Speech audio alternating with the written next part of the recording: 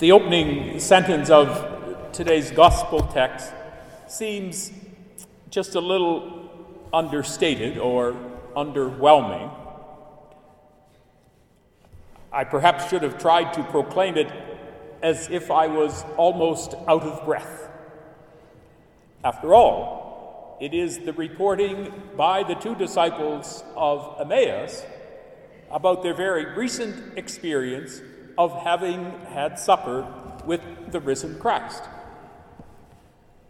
Luke had already told us that they had rushed back to Jerusalem to tell the others.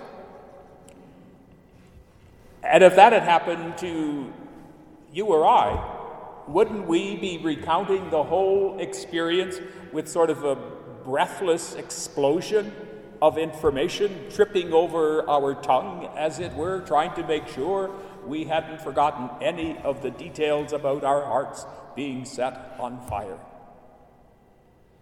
This story, of course, would have included the details about Jesus appearing to them as they walked along and they didn't recognize him. And then they did recognize him at the breaking of the bread, and when they looked up, he wasn't there. For Luke, this Emmaus episode concludes his whole passion narrative and interprets the meaning of the cross in the very breaking of bread. And for us, the embodiment of the cross is in our Eucharist.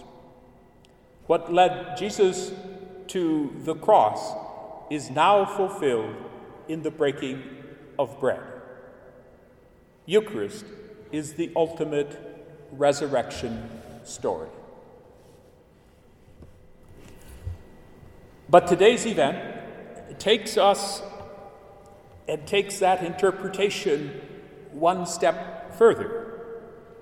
For the breaking of bread leads to mission. Our celebration of Eucharist is never finished when we leave the table. We are sent to begin again, every time. The same mission that the risen Christ gave to the gathering of women and men in the gospel story. A mission, a life of reconciliation for all nations. A mission still unfolding in our time. And in the middle of all of that excitement, Jesus stands in their midst. They are terrified. And so he says, "Peace be with you." The gift of peace is to allow them to move forward into life.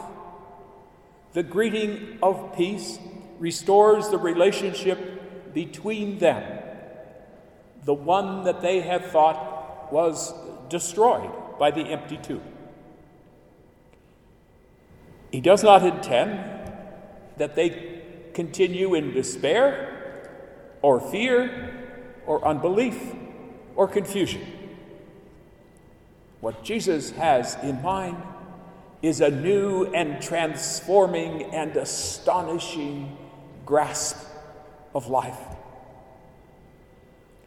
They are once again disciples, but disciples of the risen Christ. Everything has changed. We have always understood that Eucharist is the very center of our lives. It is the very heart of the sacramental life of the Church. It is what we do often, and it's what we do best as a community, a household of faith. This theology is made visible for us in the very way that we arrange our liturgical space. Church documents and current church practice places the altar in the center of our natural focus when we assemble.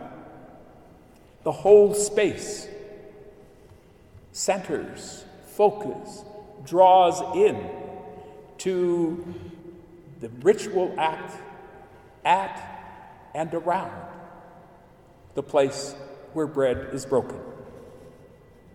The liturgy, we have come to understand, once again in our tradition, is not a spectator event.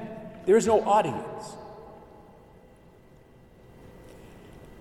But not being able to gather around word and table, and in fact, sort of being reduced to an audience this past year and some, has been a difficult experience for so many. For we miss the centering, the gathering, the convocation. And yet, we still believe deeply that the whole assembly, whether virtually or physically gathered, is still the subject of the celebration of breaking of bread. Here we do bold and astonishing things. Here we eat the body of Christ and drink the blood of Christ. And we proclaim, as Jesus said we should, that repentance for the forgiveness of sins because of him is possible. These actions shape every purpose and pathway of our lives.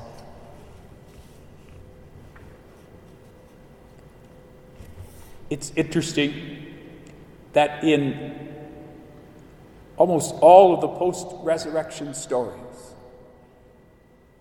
the signal that Jesus uses to convince his disciples that it's him is to eat. To eat at Emmaus, to eat breakfast on the shore, and to eat in this story in the upper room, where he asks for a piece of baked fish. And that, to me, having tried to eat a piece of baked gefilte fish, is a sign of a near-death experience. And so that Jesus ate that is a sign of real life. And so having recognized the risen Christ, we, like the people described in the first reading, must live reformed lives. Having recognized the risen Christ, we, like the people addressed in the second reading today, are to be faithful to the commandments of God. Having recognized the risen Christ, we, like the disciples in the gospel, must preach the good news of forgiveness to all people. Easter faith assures us that all this is possible. Once again, the Easter mystery unfolds in our midst. It should leave us catching our breath.